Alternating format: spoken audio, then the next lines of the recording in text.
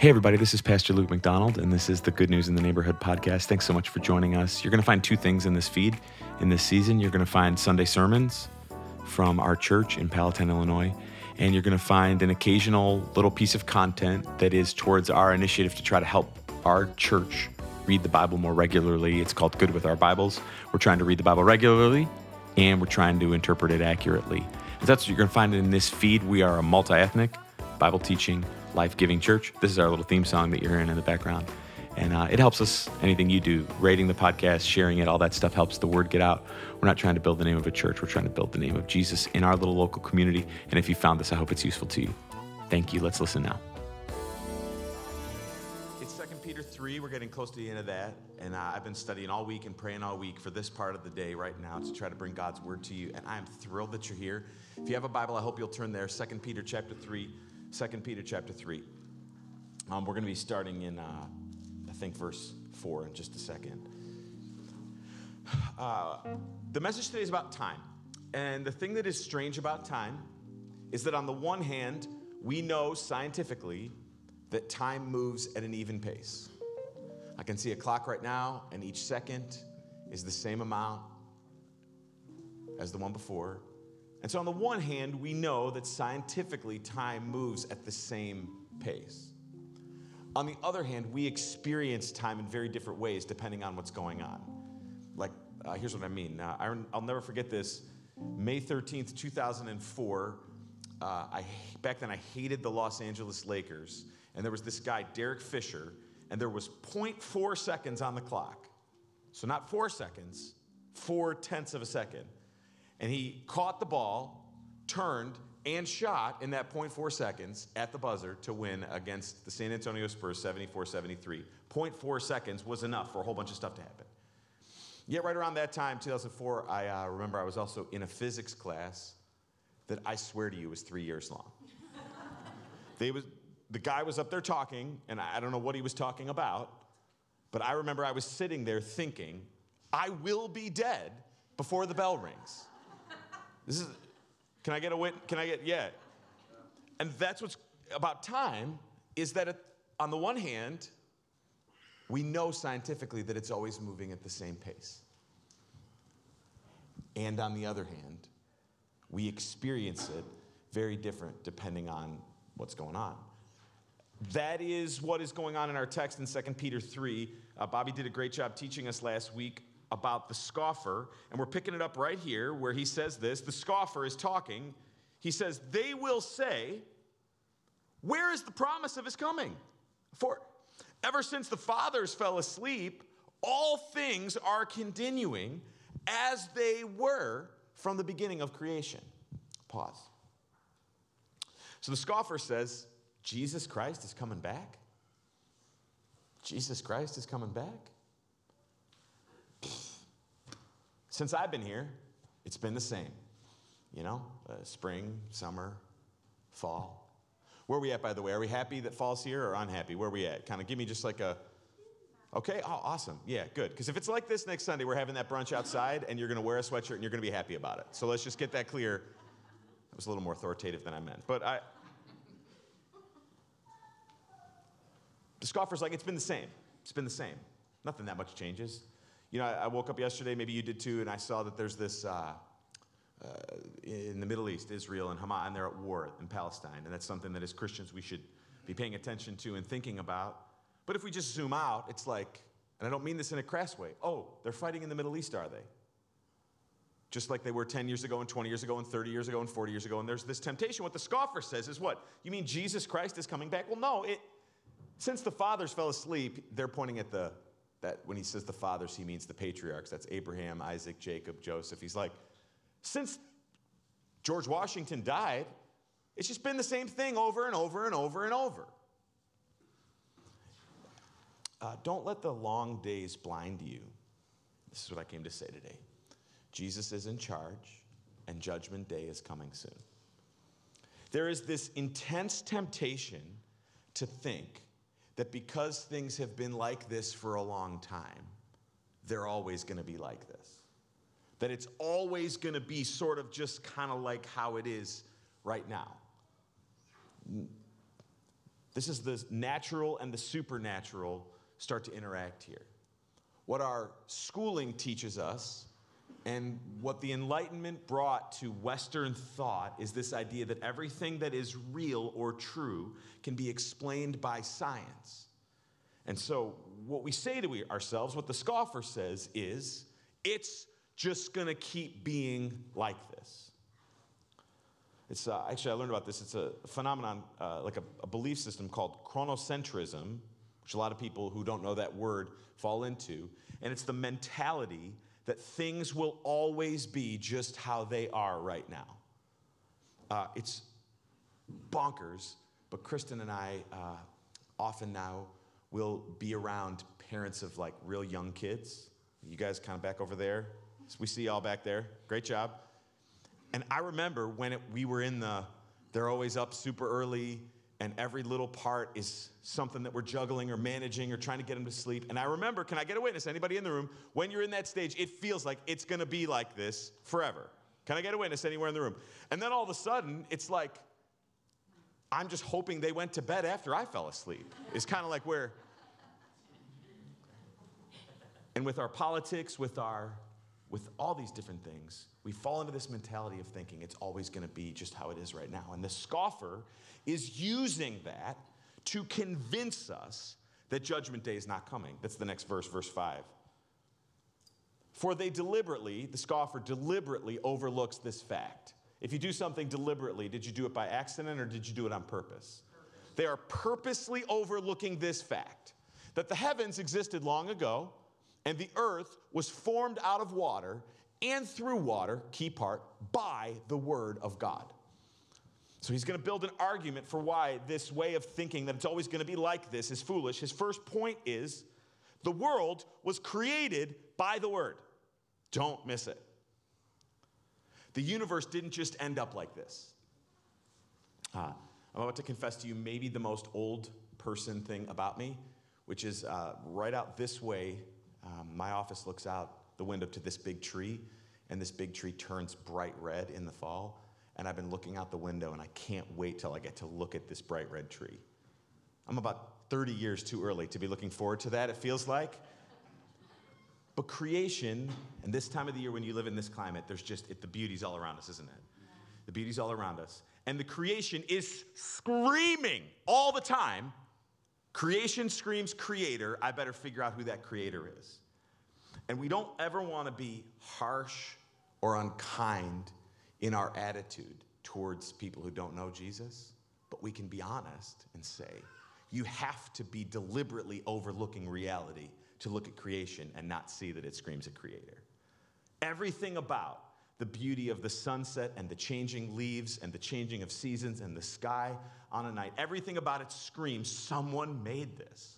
And the astonishing truth, no matter how many times you've heard it, he says here, the heavens existed, the earth was formed by the word of God.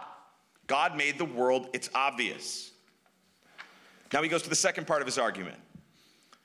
Verse 6, he says that by means of these, so that when he says that, he's saying by the word of God again, by the means of these, the same way that the world was made, here it is, the world that was then existed, was deluged with water and perished. Okay, so see it? So the argument was, it's always been like this. And the way that Peter is defeating this argument is by saying, no, it hasn't always been like this. First, the world didn't always exist. God made the world, 1. 2, a while after he made the world, he sent water to destroy the world, to kind of like reset things. That's what he's saying. This is from Genesis chapter 6. I talked about this a little bit recently, but this is a significant verse in the Bible where God says that he is sorrowful that he made, I think we have this in the slides, he was sorry that he made man. He's done. He's like, you know what, I'm done. I'm going to blot man out. They've done enough. I'm done with the creeping things. I would have been fine without the creeping things to begin with. I don't know about you. And the birds, God was brought to sorrow because of the sin of man, so he destroyed the whole thing. Just Noah and his family and the ark. What's fascinating about Noah and his family and the ark is, you may not know this, but did you know that every civilization around the world has in its origin story evidence of belief in a flood? I got a map I brought. I know you love a map. And it's just like all of a sudden we went up a notch. Every one of these civilizations, you see it covering our world. When archaeologists look into it, they find that they have this way back before we were here. It rained and rained and rained and flooded and the world was destroyed. The reason for that is because, one, it really happened, and because Noah's sons and grandsons spread out across the world after the Tower of Babel. And so this story of how we got here exists everywhere. This is why in Genesis chapter 9, then, it's important that God promises, okay, so we did the water thing already. So we reset, we're starting over, and I'm going to remember that. So I'm not going to destroy the world again by a flood or by water. That's what he's saying. The world was flooded by the word of God, he's saying. Don't miss it. And then the third part of his argument is in verse 7. He says, now by the same word, so the same word of God that made the world, flooded the world, verse 7, that same word, the heavens and earth that now exist, are stored up for not water, but, see it, fire, being kept until the day of judgment and the destruction of the ungodly. The same word that made the world, flooded the world, is coming again to destroy the world. The word of God. That word there, stored up, is the idea of saved for the precise moment of destruction. I heard it, they were saying it earlier, the teen crew is having a bonfire tonight. And we have some fantastic firewood that someone in the church came by one time this summer and donated. And if we were like doing a Pixar movie, the anthropomorphic firewood may be having a great old time on the pile around the back, not realizing that they haven't escaped destruction. What's firewood on a pile? It's being stored up for the right moment where it will be burned with glee while all the teenagers eat marshmallows and flirt with each other or whatever they're going to do tonight. That's what we did. I don't know. That's what we used to do at bonfires in my day. I don't know. Where do you want them to go? A bar? They're at church. Give them a break. It's fun. Just because judgment hasn't arrived yet doesn't mean judgment isn't eventually on its way. I remember, like, when you were college age, did you ever have that friend who got a credit card without, like, totally understanding how it worked? And they didn't realize that, like, eventually the bill was coming? It was just like, so you had the fun time when you, like, first got it. When we were, like, the limit's like $400 or whatever when you're, like, 18 years old and you don't really, like, understand that just because you keep getting the chicken wings for now doesn't mean that eventually a piece of paper isn't coming to the mailbox and it's going to have to be dealt with. This is the state of the world that we live in. Gleefully sinning as though the bill will never come due, as though judgment will never arrive. And so Peter is saying, do you get it? The Word of God made the world. The Word of God reset the world at the flood. The Word of God is going to come one day and destroy the world. And this point isn't to be fearful, like as though there's nothing we can do about it. It's just this, don't miss it. Don't miss it. Don't miss it. Now he goes a slightly different direction on the same point when he says this. So don't overlook this one fact, beloved, that with the Lord, one day is as 1,000 years, and 1,000 years as one day. Come here, Austin. We've gone from temporary people in the sermons to a permanent one, so he's the guy now. I'm the guy. I love the way standing next to him makes me feel slim, so I just thought I'm going to put him in all the sermons. So, this is beautiful. When I studied this week, this came to me. He says, Peter's a person, if you know anything about him, he's a person of passion and intensity. And he says, now don't overlook this one fact. Look on the screen. What's the next word? But don't overlook this one fact. And that word has the idea of dear friend or cherished partner. And it's like, Austin, I've known you, like literally I've known you for your entire life almost. Mm-hmm. And we've done a lot of ministry together and known you a long time. And it's like Peter's pausing for a second to say, he's putting his hand to a person's face that he cares about. He's using touch. He's using eye contact. He's using intensive affection to communicate to his listener. Don't miss this one thing. Don't miss this one thing.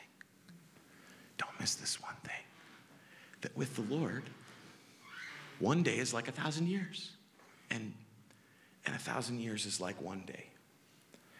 He's trying to tell us that our understanding of time is very limited. Our understanding of time is very limited. Don't miss out on that.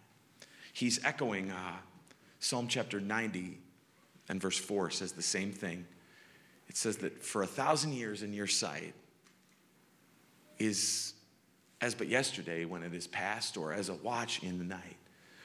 We're used to hearing numbers in our day with billion and trillion attached, but in the original languages of that time, a factor of 1,000 was kind of like the max that their language contained. He's saying, do you not understand that to the Lord, this very second is the same as the span of your entire life? Do you not understand that, like,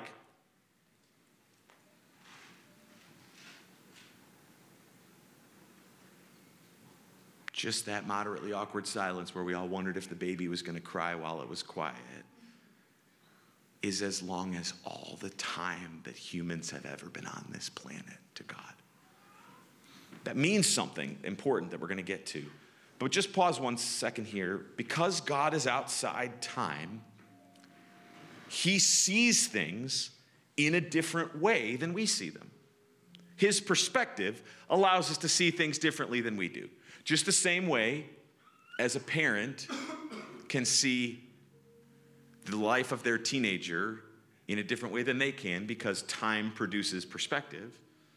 Just in the same way that every person I know over the age of something or other keeps tapping me on the shoulder saying, enjoy the time with your kids now. This is a great time in your life. Why? Because what?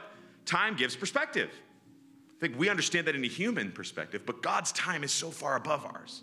Let me just try to convey this to you the best way I can. It was taught to me this way. The fact that God is outside of time, this is my best attempt to tell it to you what it's like. It's like this. One of my favorite things that we get to do here at the church is the parade in the summertime. Palatine Parade is really fun. No matter how much candy we have, it never is enough. And we kind of go over here, and we take the Good News truck, and we walk. And it's a ton of fun. I love walking in the parade. But what I learned about when you walk in the parade is that you don't get to see the parade. Because you're in the parade, you don't get to see the parade. And what's crazy about the reality that God is outside of time is when, the mayor and the important people are right up the street here finishing the parade, and we're back in the middle. Last year they put us next to in between a Catholic group and an anti-abortion group, and they were kind of yelling back and forth. It can be intense. They put the churches in a weird place. Anyways. And then the people that signed up late that they don't care about at the very end, God can see the end, the middle, and the beginning all at the same time. But not only that, God can look down on us in the parade and see the parade that happened in 2013 and 2003 and 1993 and 1983 and 2033 and 43 and 53 and who knows if they'll even have parades by then. He can look at the route and see all of the parades that have ever been at all the same time. You're back in that physics class I mentioned earlier. I understand.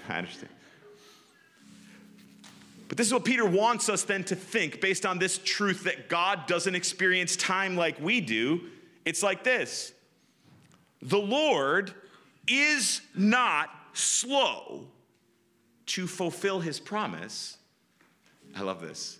Like some people count slowness. But he's patient toward you, not wishing that any should perish, but that all should reach repentance.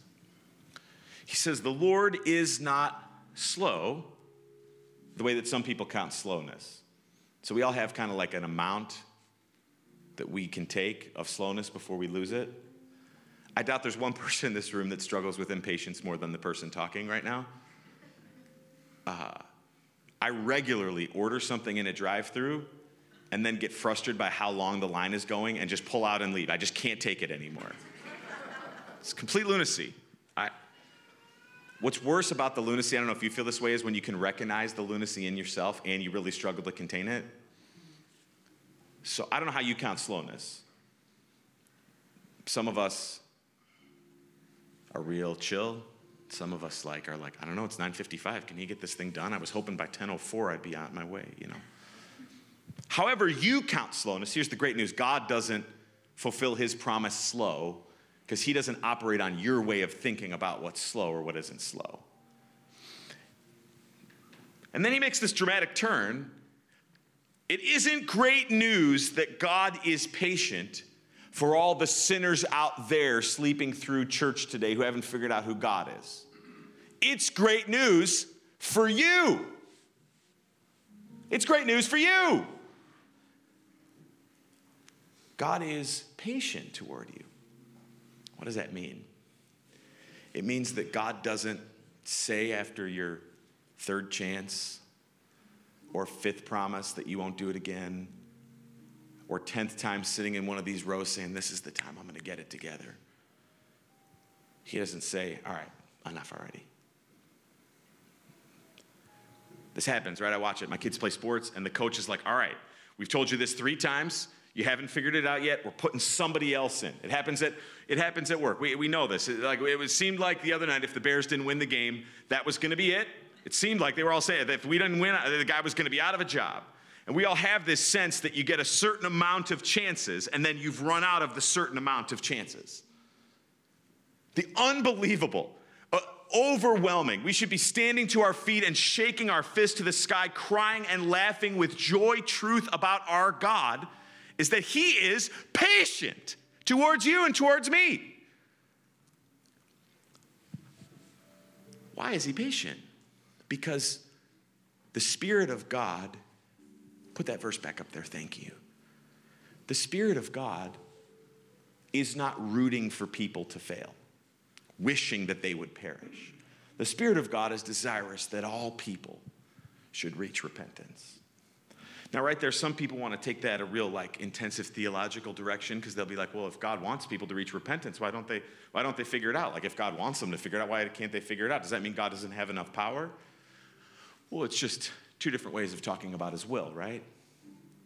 Like a good teacher wants everyone to master the material and get an A in the class.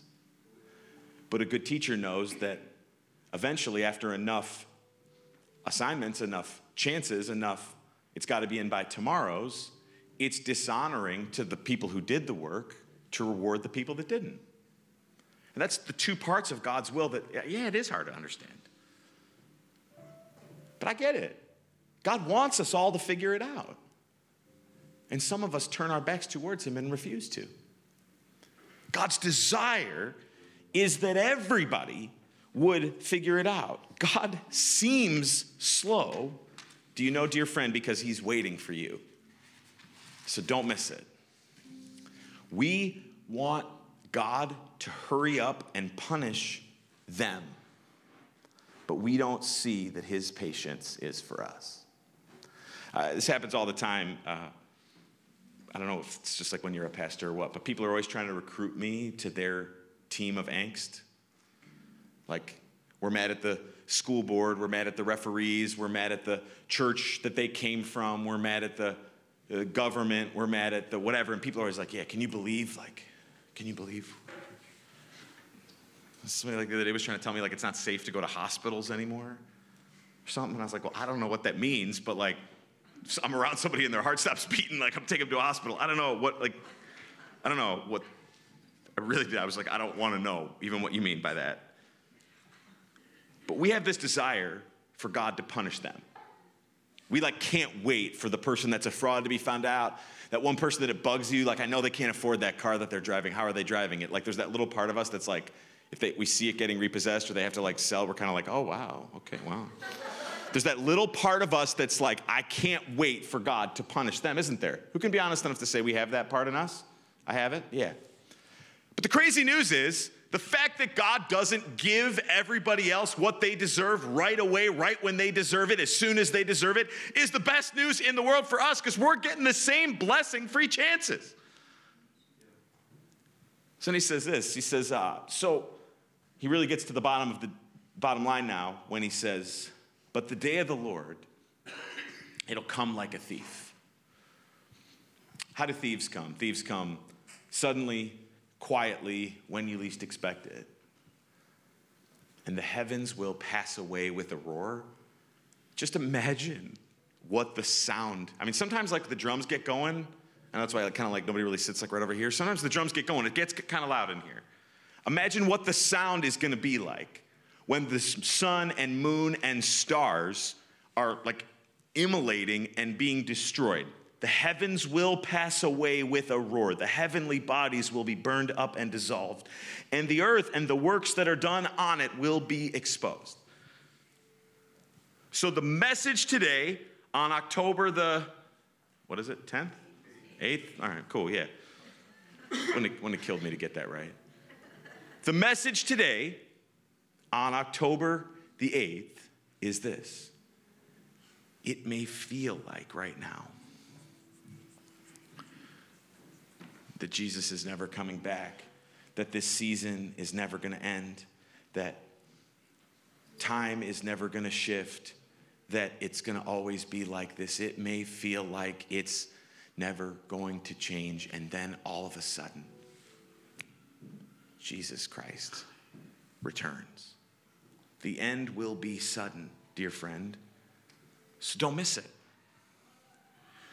Don't get caught up in thinking, I got all this time, I got all this time, I got all this time, I got all this time, I got all this time, because, I don't know, I read my Bible, it says that Jesus is gonna come back when the world is pretty like evil and messed up, and I'm kind of like, I don't know. I mean, we're there-ish, yeah, I don't know. So these three truths about time are that our understanding about time is limited. God seems slow because he's waiting for you, and the end will be sudden. Don't miss it. So I want to just read you the next part. We're going to teach on it more fully next week, and then I want to try to apply this to us. Just look at these verses, and starting in verse 11. So since all these things are going to be dissolved, this is the next part of his argument. So since I just told you it's all going to disappear, what sort of people ought you to be in lives of holiness and godliness, waiting for and hastening the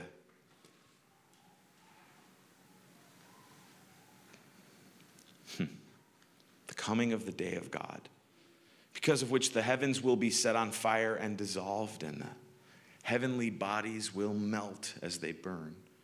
But according to his promise, we're waiting for new heavens and a new earth in which righteousness dwells. So he says, so since we know that the end is coming at some point, since we know we don't know how much longer we have, we should be thinking about the way that we live, and we should be waiting patiently. We should be thinking about how we live, and we should be waiting patiently. So I made a list. I hope this is helpful or not. Here's some things that we tend to think we've got all kinds of time to figure out. You could throw the list up there. It's, are you right with God? Are you one of those people that I meet all the time that's circling around church, but you don't have a relationship with Jesus Christ where you've turned from your sin and embraced Jesus Christ as Lord because he died, because he rose, because he is coming back soon? It's amazing people are like kind of floating through church like, if a person is right with God, the next step that God asked them to take is to get baptized. That's standing in front of a group of people, putting yourself under the water and saying, I'm with Jesus Christ. If you've never been baptized, calmly, kindly, you may not have much more time. The surest indication of a heart that loves and wants to honor God is, I'm going to do the things I know he wants me to do. One place that a lot of people get bogged down is they don't forgive other people, thinking I got time to sort that out. And this is a tricky one in our world today because we have like all the counseling and therapy and trauma-informed stuff, which is helpful, but sometimes it also makes us feel good about not forgiving someone else for what they did to us. And the thing about forgiveness, I've said this to you 100 times and I'll say it 1,000 more because I'm learning it too. The thing about forgiveness is you don't forgive for them. You forgive for you, because what you get when you forgive the other person is better than anything that they could ever give you if they said they're sorry. And some of us just need to be like, I don't know how much more time I have. I got to let this thing go. Financial giving is a part of it too. For some of us, we're like, I'm just going to kind of get like 2 more things set, and then I'm going to start being generous to God. I would just throw out to you that he was generous to you when you were dead in your trespasses and sins. And then the last one, and I think we have a lot of space to grow here. There's a lot of people in our community who really need Jesus. And we want to be kind, and we want to build relationship, and we want to serve, and all these things that we work on hard together. It's also true that if there's people that you're around all the time who don't know the Jesus that you know, we may not have 8 more years, 20 more years. We don't know how much more time we have. We have to do something with the truth about who he is. So we're going to sing in a second. Would you just bow your head for a second? And I'm just asking that the Holy Spirit would move in and through us now to gather up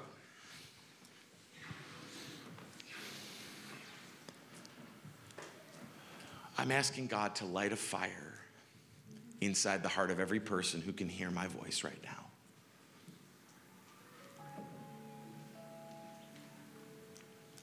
That the truth that time is short would inspire us to both wait patiently and do whatever we can do with the time that he has allotted to us.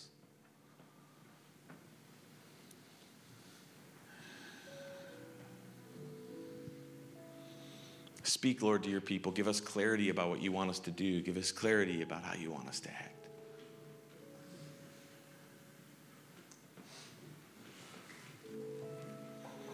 Yeah, in Jesus' name, amen. This has been the Good News Neighborhood Podcast. Thank you so much for listening. I hope you've enjoyed the song. I hope it's been helpful to you. We'll see you again soon. This is Good News.